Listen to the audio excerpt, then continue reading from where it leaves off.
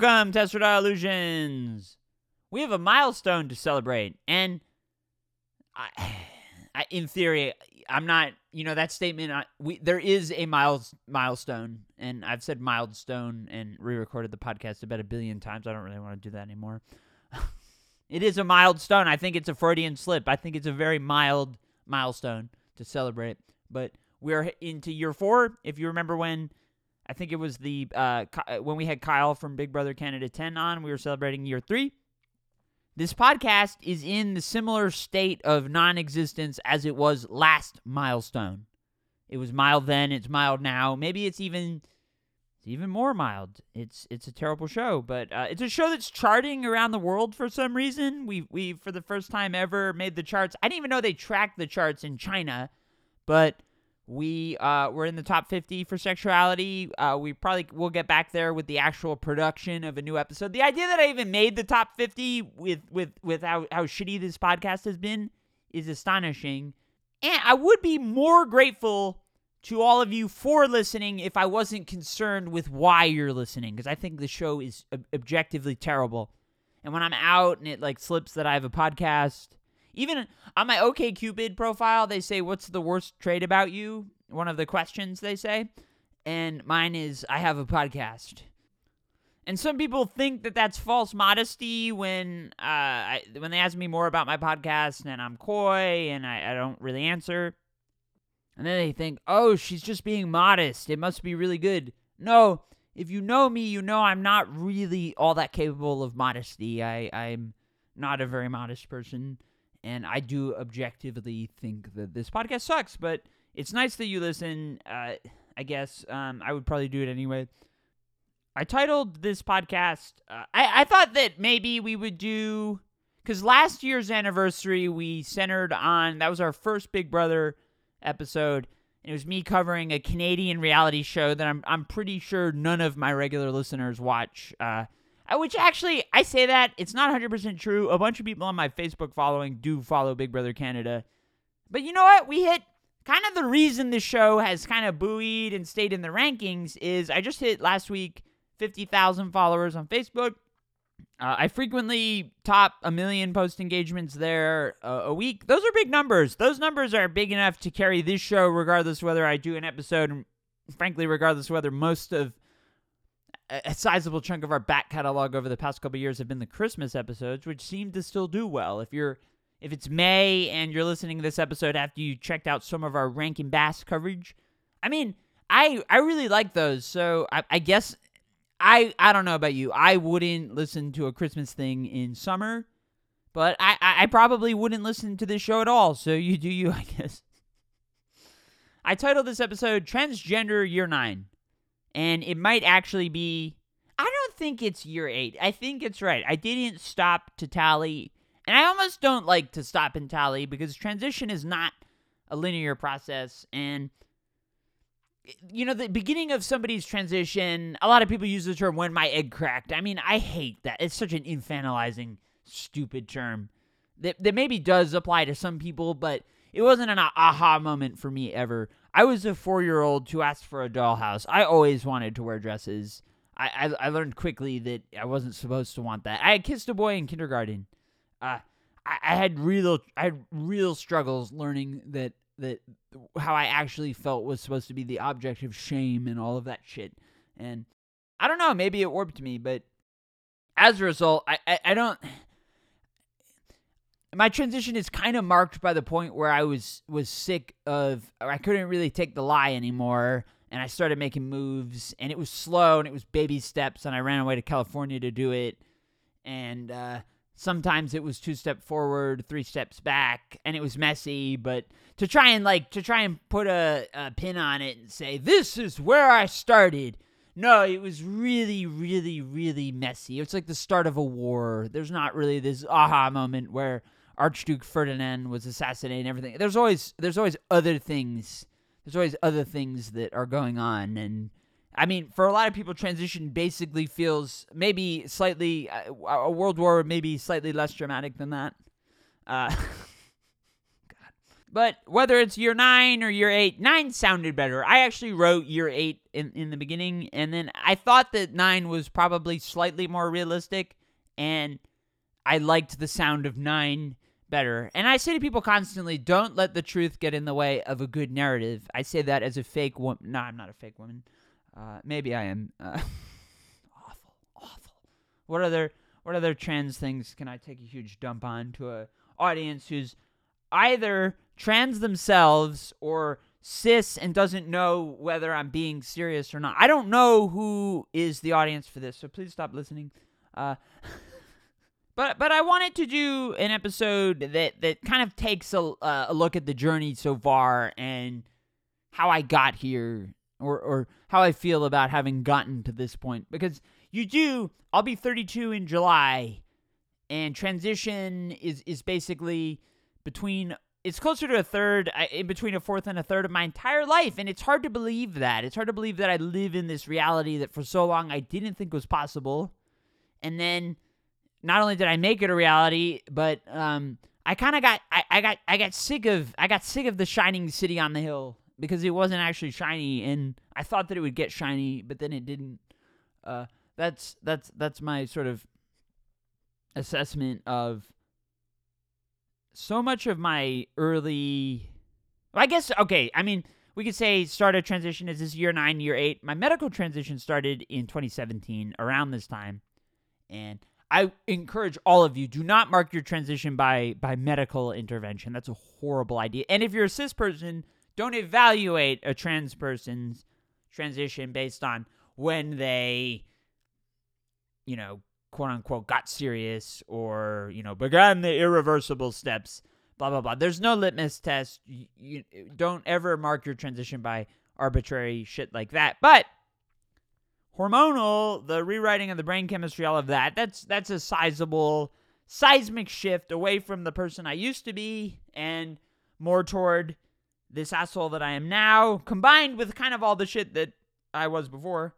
And I guess within all of that, we have basically, I mean, it's not really a trans narrative, that what I'm describing. It's more of just, growing up, and I want to say basic maturity. In some ways, I feel more mature, and in other ways, I feel less mature. And in some ways, I'm a lot happier, and then in other ways, I am more concerned that I am happy, because you look at everything, why would you be happy? And I guess this is the core of the episode that I want to kind of center around. I was incredibly ill-served by the first year of my medical transition, which could mean to a lot of people that it went really poorly. However, it went really well. And that's actually not, well, okay, it is, take your wins where you can get them, honestly. But in a lot of ways, it actually was a bad thing. And what I mean by that is, two kind of pivotal things happened to me basically within the first year and a couple months of my medical transition. The first was I found love. And it wasn't like I hadn't known love before. In fact, a few people in my early 20s, I guess basically the start of my mid-20s, not really, kind of a semantic difference there, but people had told me they loved me. They wanted to settle down with me. They wanted to make a family with me. And I'm like, I'm positive at that point that I know that I will not be able to live a life without transition. And I'm kind of like twiddling my thumbs, waiting for something to, I was fucking terrified of my world. You know what? If you're terrified of your world ending, just transition, because that's like clinging to this pile of rubble that's eroding before your very eyes is fucking stupid. And it was fucking stupid then. And it's fucking stupid with me, and it would be fucking stupid for any of you. People would tell me they loved me. And I look at them, I'd be like, are you fucking nuts? I say to them, like, you have no idea what road you'd want to go down if you follow through on this stupidity. I don't even know what road I would go down. I had no idea, and I don't think any relationship of mine could have survived that. I don't really it's my breakup with Tara was I hate to it's weird to like look at the pieces of that and say I don't think there's any world in which because we started dating a year into my medical transition, and that was such an important thing for me to date somebody after I was out, after I was transitioning, so that they didn't know the Ian that was before. And maybe I cared about that too much, but knowing what transition and what hormones do to your brain chemistry, I like to think I was probably more right than I was wrong, and maybe there are things in there that mattered. Transition didn't kill my relationship. The stresses of early. We started dating basically a year after my medical transition. For trans women, estrogen can take kind of like a year and a half to even really start the baseline of general effects and that kind of stuff. With testosterone, it's much different for trans men, trans mascs, non-binary people who go on T, all of that kind of stuff. Much slower for us femmes, and I think I was what is stupid. I was not ill-served. I was ill-served by. This is me kind of grappling with this stuff. Fundamentally, I was ill-served by finding love early, because when you spend a lifetime feeling like you're unlovable, and when you kind of get evidence to the contrary and you reject it, and you feel superior in your sense that you feel like you know just how unlovable you are, it becomes this self-fulfilling prophecy. And yet, sort of simultaneously, I've never been a believer that love conquers all. A love that's just been put under siege for years and years and years by external factors will buckle under the pressure. It's not like, it's not like you can't fix it, but it takes two people to tango, and it's a fight of your life, and you actually do kind of get tired. And I was the one dumped, so it wasn't like it was in my power to fix it. It was abrupt. I mean, we've done episodes on that. Everybody presumably who's listening to this episode knows that story. I wake up and basically give thanks every day that relationship ended. It wasn't where I was meant to be. It deep down wasn't where I wanted to be, and it was making me fucking miserable. And yet the sort of, I guess for a lack of a better term, the false promise of love that early on into my medical transition really did not serve me well, because it didn't prepare me, although I guess the relationship did, for the challenges that being trans will inflict upon interpersonal relationships. I developed, I don't want to say I was given, this is on me and me alone and my responsibility. I developed false perceptions that the world was going to be much easier for me as a trans person than it ended up being. And that's not to say that I was naive to the idea that being trans would be hard, but I was naive to the indignities of having to go through those with also the weight of being trans. That affronts to my very basic idea of dignity wouldn't be off the table.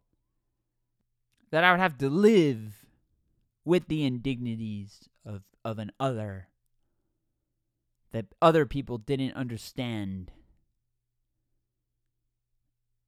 They couldn't treat me like a freak and have it all be okay. That we wouldn't live under the realm of agree to disagree. I have that tested every day of my life. Dignity. That's what this is all about.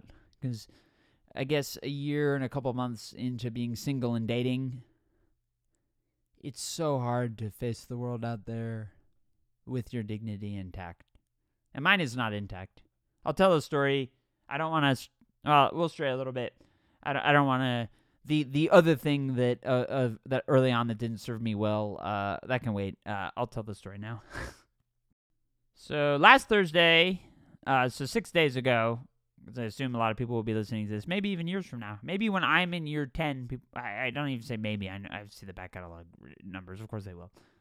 There are people listening to the first episode of this pretty much every day. But anyway, so I was at a queer women's kind of mixer event down the street from me here in Long Beach. And I went because a friend asked me if I wanted to go. I didn't super care. Most of you people know that women are not my absolute favorite gender to date. But I wanted to go. I was on my progesterone cycle. I didn't have much going on. Wait, but why not? It sounded fun, and it turned out it was fun. And it's fun for a lot of reasons. People I've talked about on the show were there. And if you know me, you know that if I have a one-night stand with somebody, like, I'm really good with boundaries and knowing that I'm not going to fall in love with them. But if I see somebody that I slept with, like, a year and a half down the road, 2 years, it doesn't. If we ended things badly, if we ended things well, I have it's probably a bit of a unhealthy trait, but I'm not capable of being mad at anybody I've slept with. Once I've been intimate with somebody, I don't care. Like, that's kind of why I don't do Grindr all that often, and why I'm not big into, like, anonymous, no strings attached sex, because I'll always have affection for these people, and you want to be. I don't want to say you want to make sure they deserve it, but I have affection for some real shitheads. A couple actually very famous people in the trans community treated me like absolute shit. And yet when I hear their name, I kind of smile because we had good sex. But this person was a cis woman. We actually had great sex, but we're different people. And I think for her, it was definitely a one-night stand. We talked a couple times, did the thing where you kiss when I got my Uber to go home very, very late at night after a very long time. But I hadn't seen her. I hadn't talked to her. No hard feelings or anything. And then I saw her, and she came up to me and gave me this big hug, a couple big hugs, and we just exchanged pleasantries, and I felt just so happy. And it reminded me kind of that as dumb as some people say, Ian, that's so wrong that you just have such affection for people that maybe you spend a few hours with. I don't know. They've seen me, some of them have fucked me hard. I'll smile when I see them. I like that. It was just nice, but that's not really the story. The story is I was at a queer women's event, and I was talking with. It was funny because you're over 30, gay. It's hard to tell with some of this stuff, but I kept getting asked a lot by people who were there, friends of my friend, like, are you here to meet people? Are you looking? Is there somebody here you're like looking to go home with? And I'm sitting there. I actually had a date scheduled for the following day, so I was really like not. I was not there to meet people. I was there to have a couple beers and a hard kombucha and maybe make some new friends. And I really wasn't. A couple blocks away, I wasn't there looking for anything in particular. But I started to talk to this one woman who I had met before and was having a great conversation with her. It wasn't romantic or anything, but I was talking to her and one of her friends, and we got on the subject of hookup culture, and she was really against hookup culture and all sorts, and just didn't like it, thought it was bad. And I was telling her about how I sleep with partnered people, how I do lots of casual stuff, I play the field, I play it fast and loose, and she asked me, she said, "Does that make you happy?" And I don't like lying, I don't like bullshitting, and I gave her a long, honest answer that basically boiled down to, I play the cards that I'm dealt. And I think that was a long way of saying, no, I'm not super happy.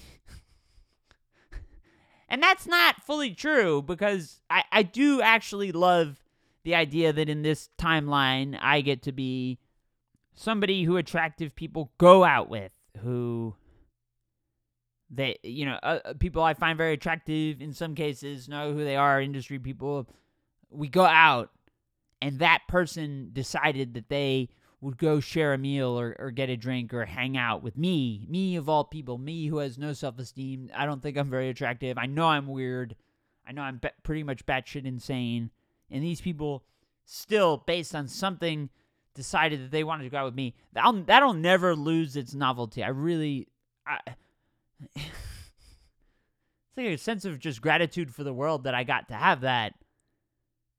And to a lot of other people, like, what? Are you fucking nuts? That's what you're excited about? Married man bought you dinner? Yeah. It's not just married men, but yeah, I get to play the game. I do enjoy that. We've done other episodes on that, but the answer that I gave to the question, like, does that make you happy, was complex and realistic and everything, but year one of being trans did not prepare me for that, because I got into a monogamous long-term relationship, and I thought that I'd settled down with somebody I could build a life with, who was a serious person. You know, I've never wanted to really badmouth Tara on this show. She came on the show a lot. I love her Thomas the Tank Engine and chill. I still have a lot of affection for Tara, and she was a great person she was not the person for me to settle down with, but she was a great person to settle down with. And when she does settle down with somebody, I wish them all the best. And I mean that. But I also know that to a lot of other people, to maybe a majority of the other people out there, that being trans is this hurdle that makes my life harder. And I didn't fully appreciate that until the past year and a half, really. I didn't appreciate how hard it was going to be. And there would be unique challenges. And the people who I had instant chemistry with and all of that would then think, what will my parents think? What will my family think? And they don't want to have that fight. That I'm not. Love does not conquer all. And love would have conquered all if I had been born in the right body. I hate that trope. I hate that trope because I try so hard to love my body. And I do in some instances, but I wasn't ready to have my dignity tested time and time and time and time daily. And yeah, actually, I wanted to record this episode 2 days ago, but then I was on my period. And in that time, I've been asked out for this weekend more than 10 times. Maybe it's actually, the number might actually just be 10. But I got asked out. Today's Wednesday. I got asked out 4 times yesterday, and I rejected all of them. I got asked out a couple times this morning when I woke up. And I do think I'll accept one of those. But it's this like novel thing for me to get asked out by an attractive person and say no. Because I'm kind of on a losing streak with dating. I've been on a lot of mediocre dates lately, which is what a lot of people have to go through. I'm not special in that, but it is rare for me. I try to engineer my entire dating. I call it the gauntlet. I've done an episode on it. I try to engineer these scenarios so I avoid bad dates, and unfortunately, the gauntlet has not been working super well, and I've had some stinkers, and hey, that's okay. You play the game, you go through losing streaks, teams who win the World Series lose 60 games during the regular season, often, sometimes even more. That's okay, but it sucks to actually losing doesn't feel good. And yet, in some cases, I felt really okay last week when I had a bad date because I was in the middle of a losing streak. The losing streak was continuing. I was modifying a little bit, but I was still getting out there and I was still playing the game. And that's kind of... I've said it before that, I don't need things to come easy, but I need a fair shot. And I think being trans is realizing, yeah, fuck your fair shot. It's not coming. Learn how to survive without it. And I have, but I resent it. And that's okay. I mean, people resent me all the time. You have to learn to live with it. That's life. Welcome to learning how life sucks. And there's nothing you can do about it, except there's everything you can do about it. I feel actually like I have some agency, and I didn't feel that way on Monday. And I guess, okay, that's actually a point to pivot to the 2 things that year 1 of medical transition really didn't serve me well at. Because we've already talked about how romance, finding love early in a transition is terrible. You have to understand how bad the world will get before you can appreciate how good it is. That's actually not true either. But, what's the point then if none of that's true? The world sucks. I guess it would probably have been better for me to know that the world actually sucked, because I could have just... I say that, I mean, that's not even true. I used to, Tara and I were together for 4 years. There were times by the end, a lot of times, frankly, where, COVID hit in March 2020, a little bit before our 2-year anniversary. And for about the first year of COVID, I was like, thank God I found a relationship. I would rather die than go out in the dating pool again. And as time went on, I started to question whether or not that was true. And obviously, it wasn't true. It felt really good, though, to think that it was true. Sometimes the lie is good. Sometimes the lie feels better than reality. And whether it is or it isn't, I'm not really a believer in a creator that we're not going to get a report card at the end of this. I could have a heart attack, drop dead recording, and the episode obviously wouldn't go up, but I wouldn't then face the power at the end and say, well, if you'd started a half hour earlier, you could have finished your final episode before life came coming for you. No, there's not going to be any report card. Life actually is pointless. It's true, not in a nihilistic way, but you have to feel good about yourself. And I guess that's my struggle, is I'm trying to feel okay about myself in a world that gives me nothing but reasons to not feel good about myself, because deep down I know I'm my fate is sealed and that I'm damned. And life will occasionally provide evidence to the contrary. My following is bigger than ever. My career is actually in better shape than it's ever been before. There are people listening to this stupidity. It feels like an abject failure and I'll never get bigger. That's not true. It feels that way. I'm trying to find some happiness along the way and occasionally succeeding. And I try to keep a level head about all of that. But year one of transition did not prepare me for these kinds of hardships at all. I succeeded a lot way too early. And that's the other point. I had career success as well. About 13 months after I transitioned, not only had I written and published a bestseller on the transgender identity, the Transgender Manifesto, which has exploded again lately. I have not promoted that fucking thing, and this is not a promotion either, because I'm speaking about it with hate and scorn, because I do hate that book. But I'd published a bestseller. It spent more than 6 months in the top 100 for LGBTQ nonfiction. Spent a long time there. And I gave it away for free in the first week. Everybody told me I was nuts, which is true, but for the wrong reasons. I actually do know a thing or two about digital marketing, but on my show that's charted, and I barely even put out an episode. I mean, okay, I try to be a realist. Life is not all objectively terrible. But I put out a bestseller. I get a literary agent for a novel that still to this day isn't published because of some real bullshit. And someday that story will come out. Actually, I talked earlier about a famous trans person who was a douche to me.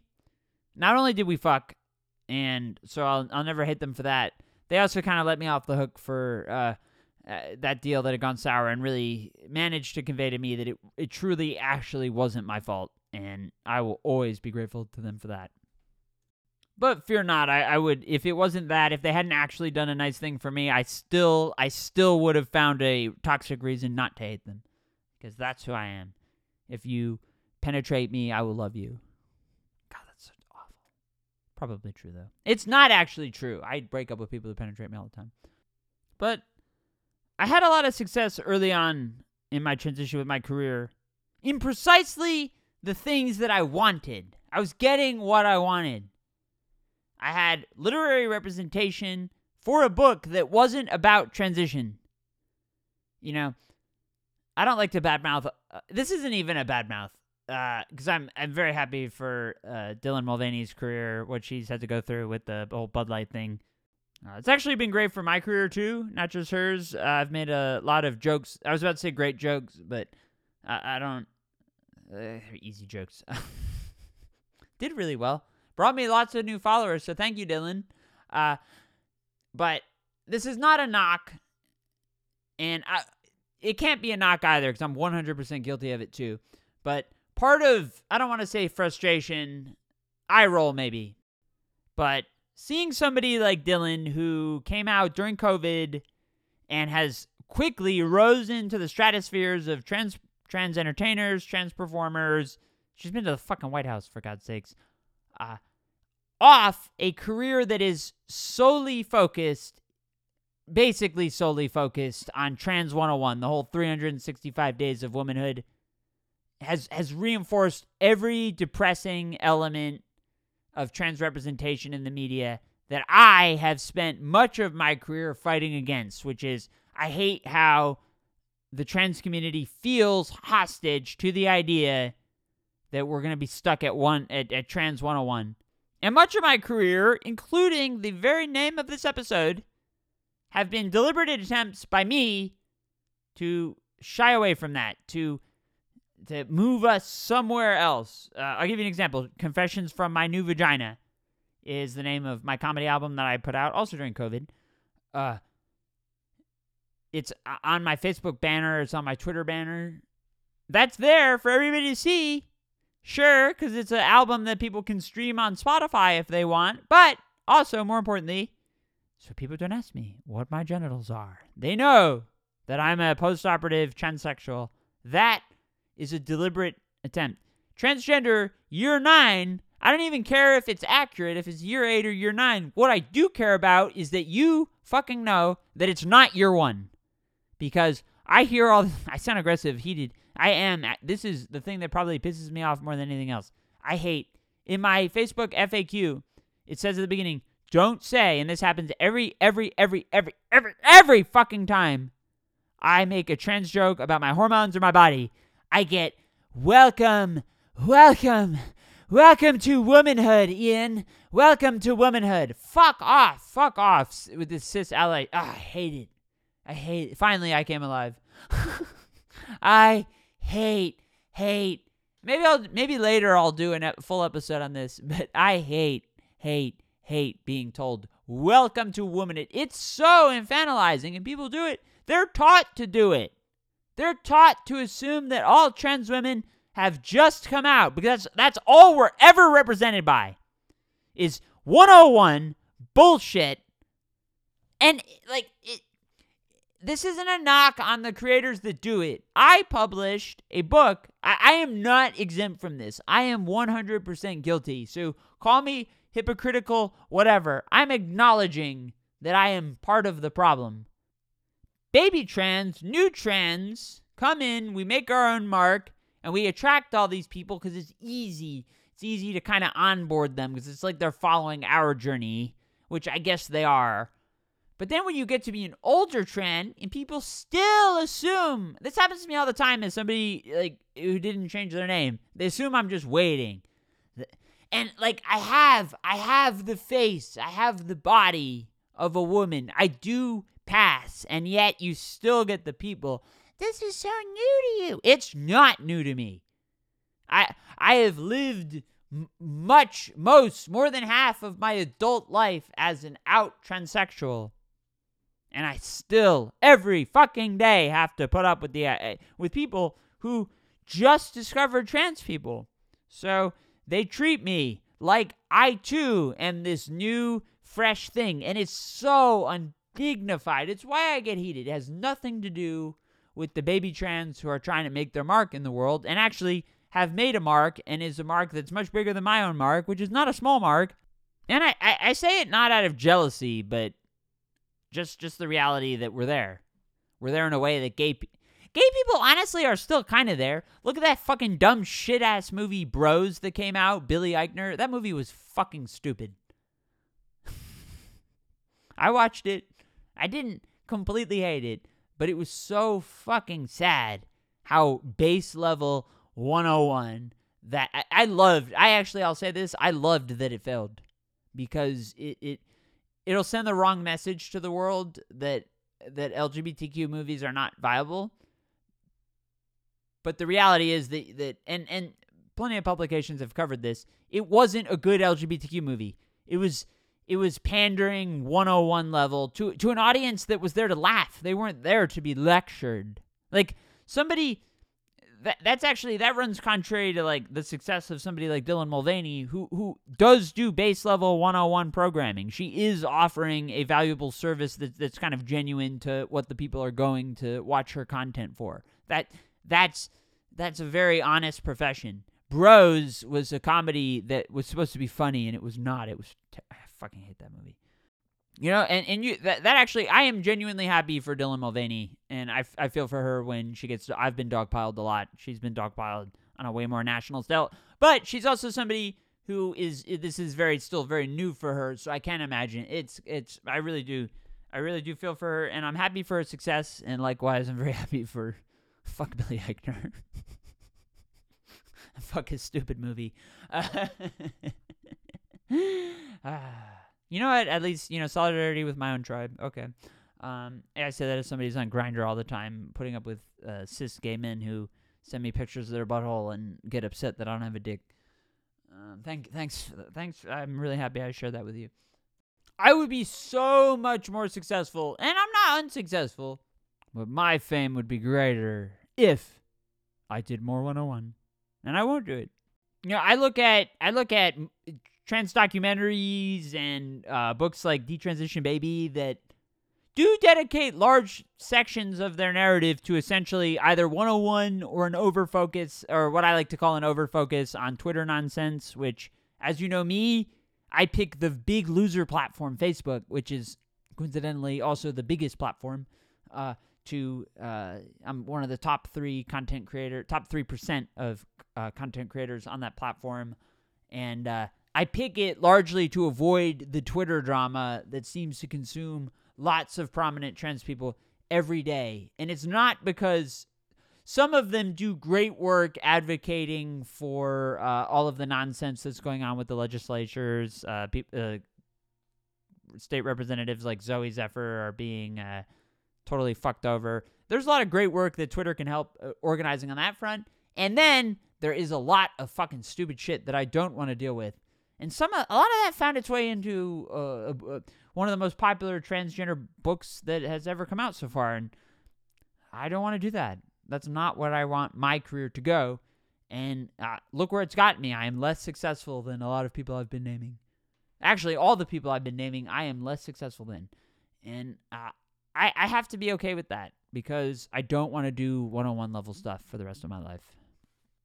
But I guess what bothers me in my career is, I had a lot of hardships and I suffered some indignities, somewhat due to my own rigidity, I guess, and then others just the way the world is. But what frustrates me is as my following has grown exponentially, and I'm able to kind of capture that data, and let's just, for example, entertainment pitches.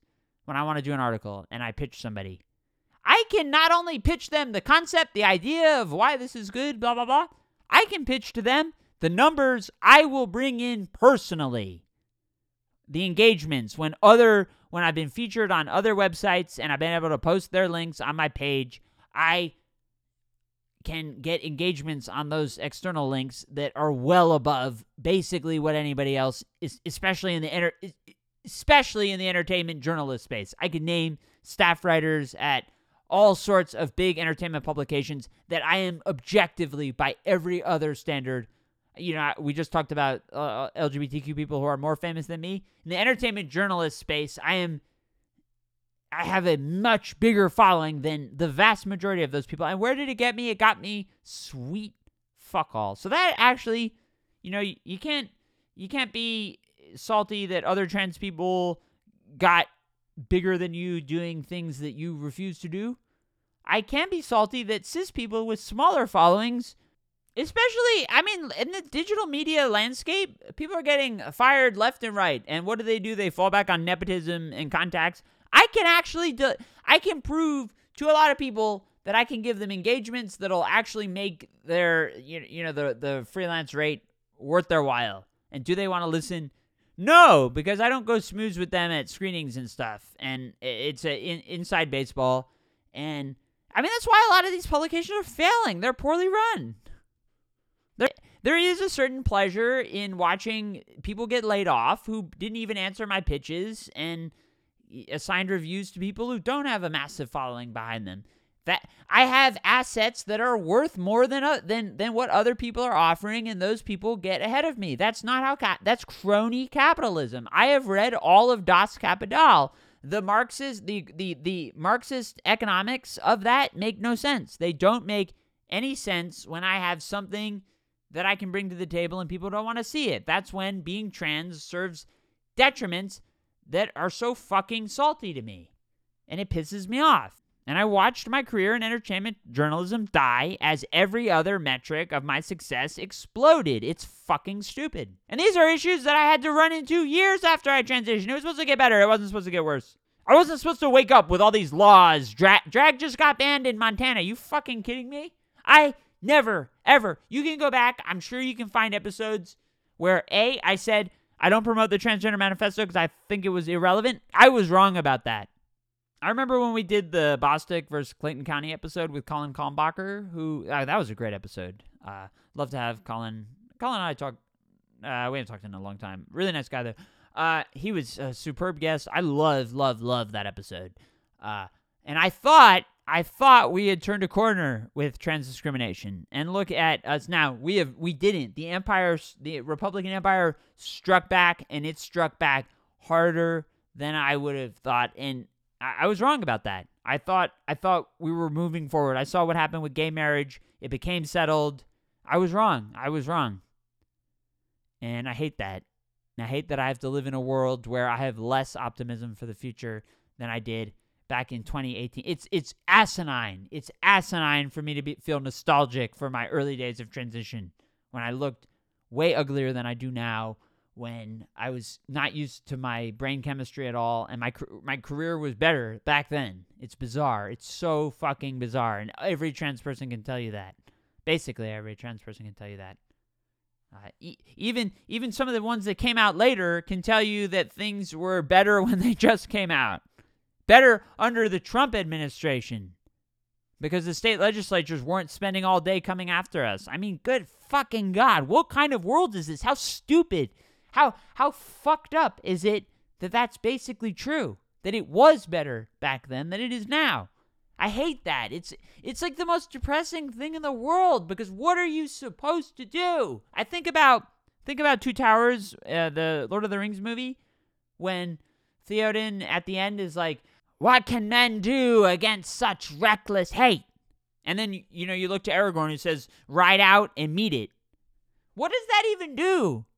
I mean, what does it mean to ride out every day, to fight in the trenches, to fight for every single inch you have to get, and then to get that and to be pushed 10 feet back, to have it taken, to have everything you built for, every dream that you hoped for, to have it taken from you every day, and you just have to claw to get pieces of it back, and it's this non-stop struggle. And I'd love to tell you that it's worth it. I'd love to tell you from my perch, as an older trans person, that it will get better. I cannot do that.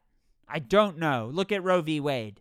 50 years, rolled back, blink of an eye. Are we going to be okay? Probably not. And don't mistake that. Don't mistake that for me saying, be hopeless, be despondent, don't transition.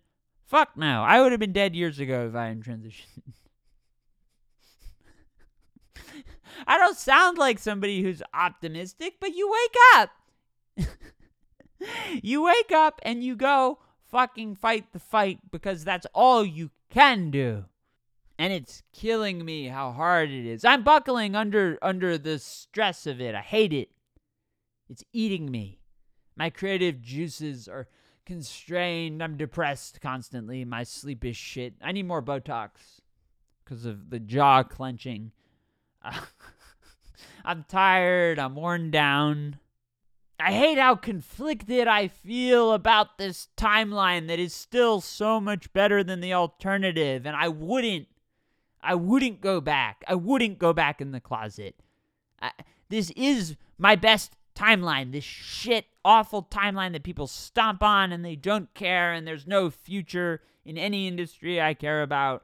For me, I have no future. I have no love. People who sleep with me just want it to be casual. Nobody wants to marry me. And to be honest, I don't blame them. I wouldn't want to marry me either. Who? I mean, seriously. That's kind of what it boils down to.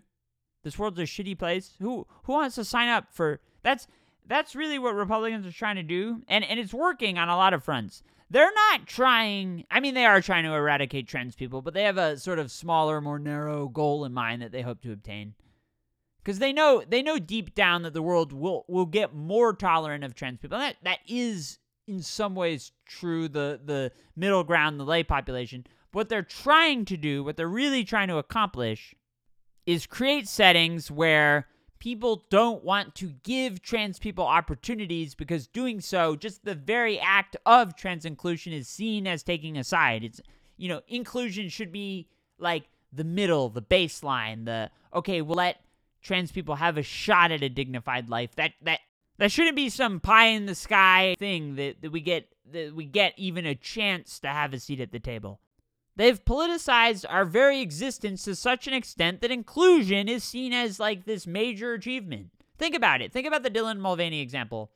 Dylan Mulvaney was not hired to do some kind of big ad buy for Bud Light. Bud Light sent Dylan Mulvaney just a couple cans of beer with her name on it, with her face on it. Just cute little things for her to make a little TikTok about. She made a March Madness joke. I mean, it was cute. I mean, I know a lot of gay people and trans people who drink Bud Light. I've made a couple jokes that no bottom is going to go for an IPA. Bud Light has a lot of advantages. For those of us who prefer beer over wine, Bud Light is, if you're going out and you know you're going to be penetrated, Bud Light is a great, it's very popular with gay people. My favorite lesbian bar has a rainbow Bud Light tap on it, and it's had it for years. It's in a lot of ways hard to say that Bud Light actually gave Dylan Mulvaney much of a seat at the table. They gave her a slight opportunity, a slight nod toward inclusion. They do bigger things each year.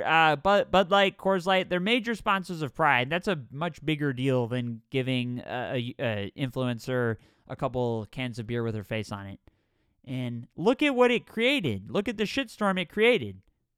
It wasn't because of a national campaign. It was the very smallest bit of inclusion.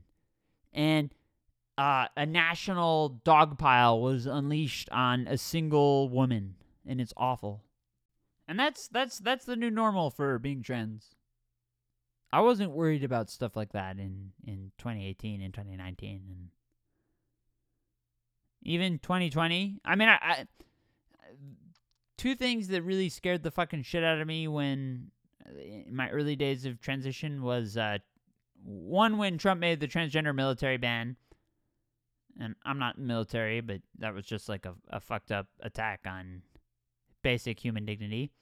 And then there was that New York Times article about the HHS looking to legislate the word transgender out of existence. There was a big profile on that. And those were two early instances of like, fuck. But then, I mean, Trump went away. And, I mean, we had that early Supreme Court win. And I thought maybe Neil Gorsuch would not do what he did in Dobbs. I wasn't alone in that. I don't think the logic back then was, it was imperfect. But I'm currently reading a book about the Supreme Court, and there was reason to be very concerned, I guess. But I wanted to hope, and I told people we were going to win this, that we're on the right side of history.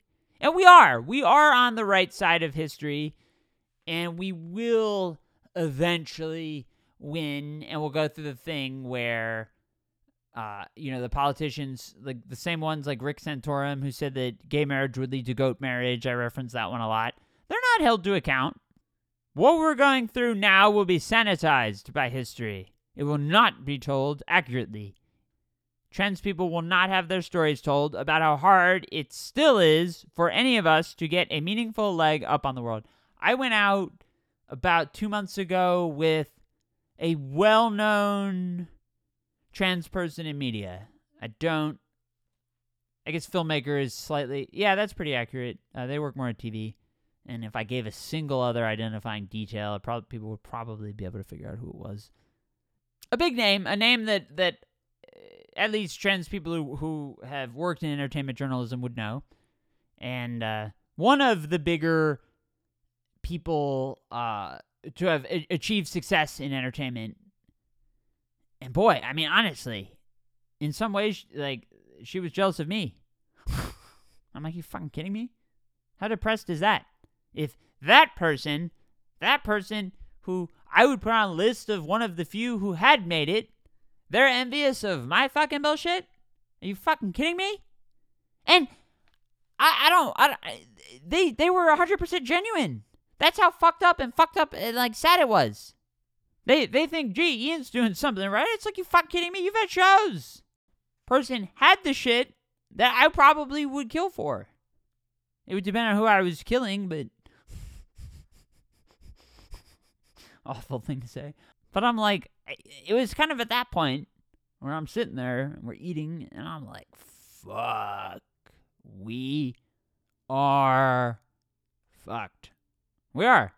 Success is not success. The person who had the seat at the table is jealous of the Thomas the Tank Engine memer, who rambles on her own podcast every few months because she sees her ratings in China and wonders what she can do to keep that going. I am like not a functional adult, and other people are jealous of me. Woof! It's scary. It's scary. You can't fuck your way out of that one. And I'm like starting to try to circle the runway and figure out a way to end this on a positive note. But I guess it kind of goes back to the initial crux as I look at a transition that happened for so long and is over. I'm not in transition anymore. Although professionally, external to my creative endeavors, professionally, I've started going by a different name. Diana, Princess of Wales. It's weird. So I guess in some ways I'm not done growing and transition are kind of two different things. But what a bombshell to kind of drop late in an episode. But I guess I don't want my life to end, and that's kind of the point of transition, because I was very suicidal for a long time, and I couldn't see the point of being alive. And to be honest, I don't really truly believe that my life will get much better than it is now. And I have achieved some career things that I'm proud of, and I've accepted that other things I want are not gonna happen.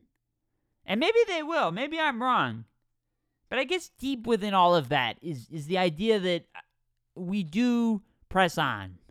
I say it a lot, like, I mean, if you're in the LGBTQ community, you can know that, like, even if you go out with somebody twice, like, that you can have, like, a long breakup conversation, and it's just like, you're fucking kidding me. But you get, like, caught in the vortex of it, and I probably perpetuate it, too, if I'm being honest. I like to say a lot, you know, part of, like, looking back on your life is realizing the areas where you were toxic, too, and, of course,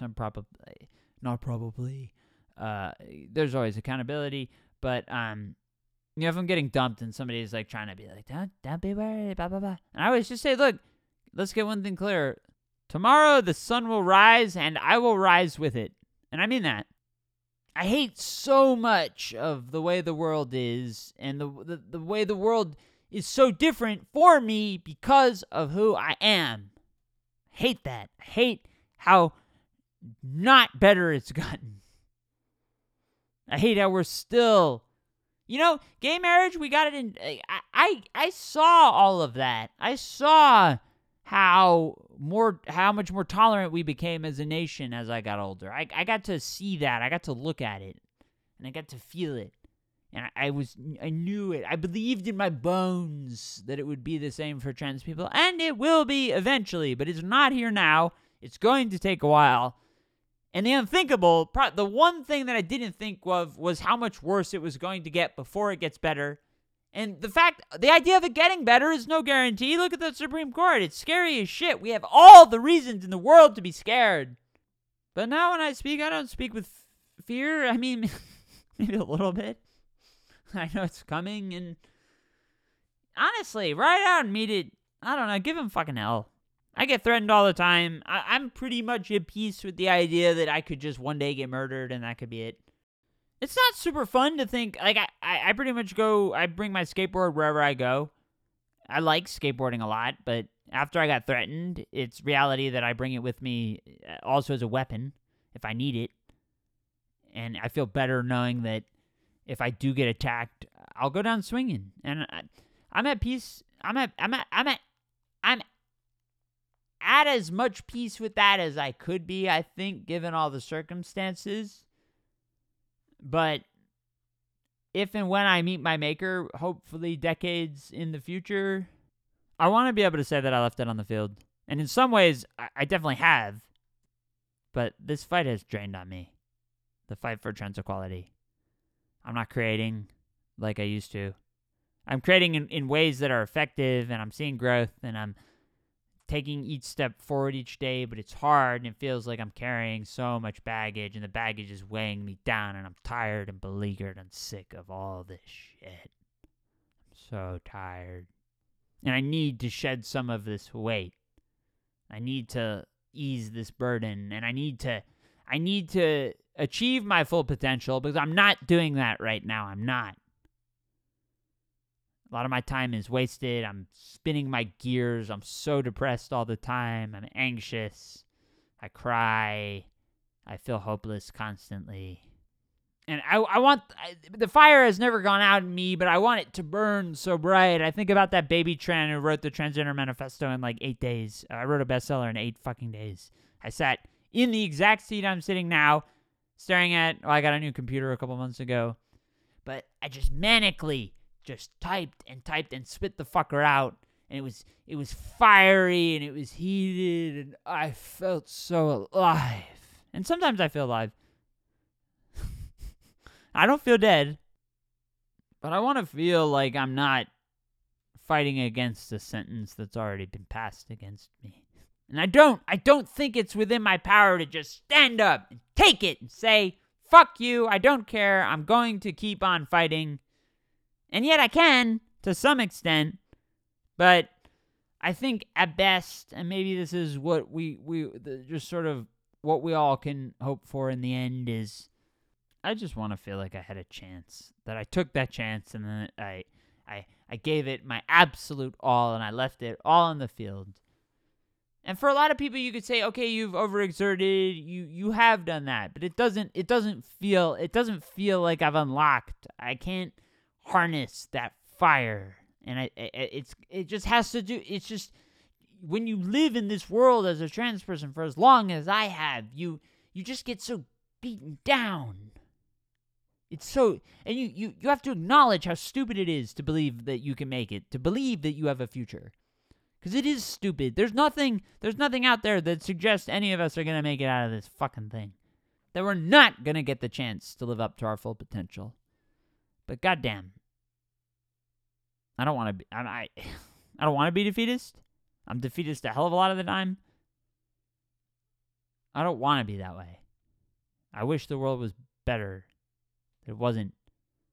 Because I know the strength that it takes for me to do the shit that I do. And it's such an unfair burden to put on such a vulnerable population. There's so many other people who just can't. And a lot of time I feel like I can't either. That I'm giving it everything. I'm giving it my all to just put up the front like I'm being like I'm actually making sense of this world. I'm not. I'm just as clueless as everybody else. But we have to press on. And all this whining, I've done a lot. I have victories. I have things to live for and to be excited about. And I guess it took me all this time to realize that. It's not like cis people don't have problems. It's not like other LGBTQ communities that are not the trans population. Everybody's got their burden. I just hate how much of my life is this fight for dignity. I want to live a dignified... I don't feel like I live a dignified life. I don't know how to change that. You know, things like therapy. We're not built... None of us in the trans community, or frankly the world, none of us were prepared for this hellish timeline that we're living. We're all flying blind. And it's easy to feel hopeless. It's rational to feel hopeless. I can't in good faith urge anybody not to, because what the fuck am I... Why wouldn't you? But you can't. As logical as it might be to just feel despondent and feel like you're never, ever, ever, ever gonna get ahead, if that's the case, as logical as it is, then go ahead, pick the fucking illogical. Make your own time. Like, I often say, like, I don't care if people think I'm a fake woman or not. I got as close enough to the real thing, I don't fucking care. I got close enough to the dream of myself as an individual. I just need to get closer to a semblance that I feel okay with my place in the world, which is not the case now. And it's kind of stunning to think that I'd get this far in my life as a transsexual and not have that kind of core peace of mind, that I wake up each day to such turmoil and anxiety of just the very existence of my people. But I did wake up, and I've woken up every day of this journey, and it sucked, but here I am. I hate to celebrate my very existence. Oh, what a great plus. Like, oh, I've won just by it feels like the very definition of a participation trophy. I want to thrive. I don't want to just survive. I don't want to get all the points for just showing up. I want points for victory. I want to win. I want to be something. Not, I don't want to be anything other. I actually do want to be something other than what I've been trying to be lately. Thank you, Gavin DeGraw on One Tree Hill. I think that's maybe a good note to end on. I hate that this became. Whether I was on my period or not, I knew exactly what this episode was going to turn out to be, and thank you for listening. I wish I had better news, but I wasn't going to not give you the news as I saw it.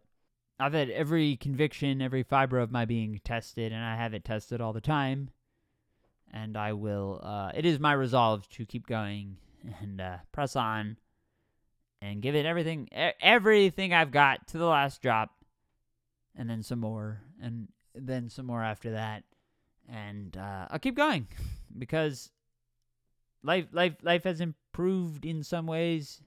It should have improved in more, but life's worth living. That as upbeat as a note as I can end on. Life is worth fighting for. I wish it didn't have to be this hard of a fight, but that's, fate rarely calls us at a moment of our choosing, is paraphrase the great philosopher Optimus Prime. I saw a meme that said that the end of the Transformers movie in 2007 with Shia LaBeouf and the fade out of Linkin Park, that was the peak of our humanity. Maybe it was. That's probably hopefully not true, but I don't know. It's kind of been on a downward slide ever since, but anyway, thank you so much. 4 years. Whether you follow me on Facebook or Tumblr or you read my shit, thank you. I mean that. Thank you. Thank you for being with me. And, thank you so much for listening. And we will see you next time.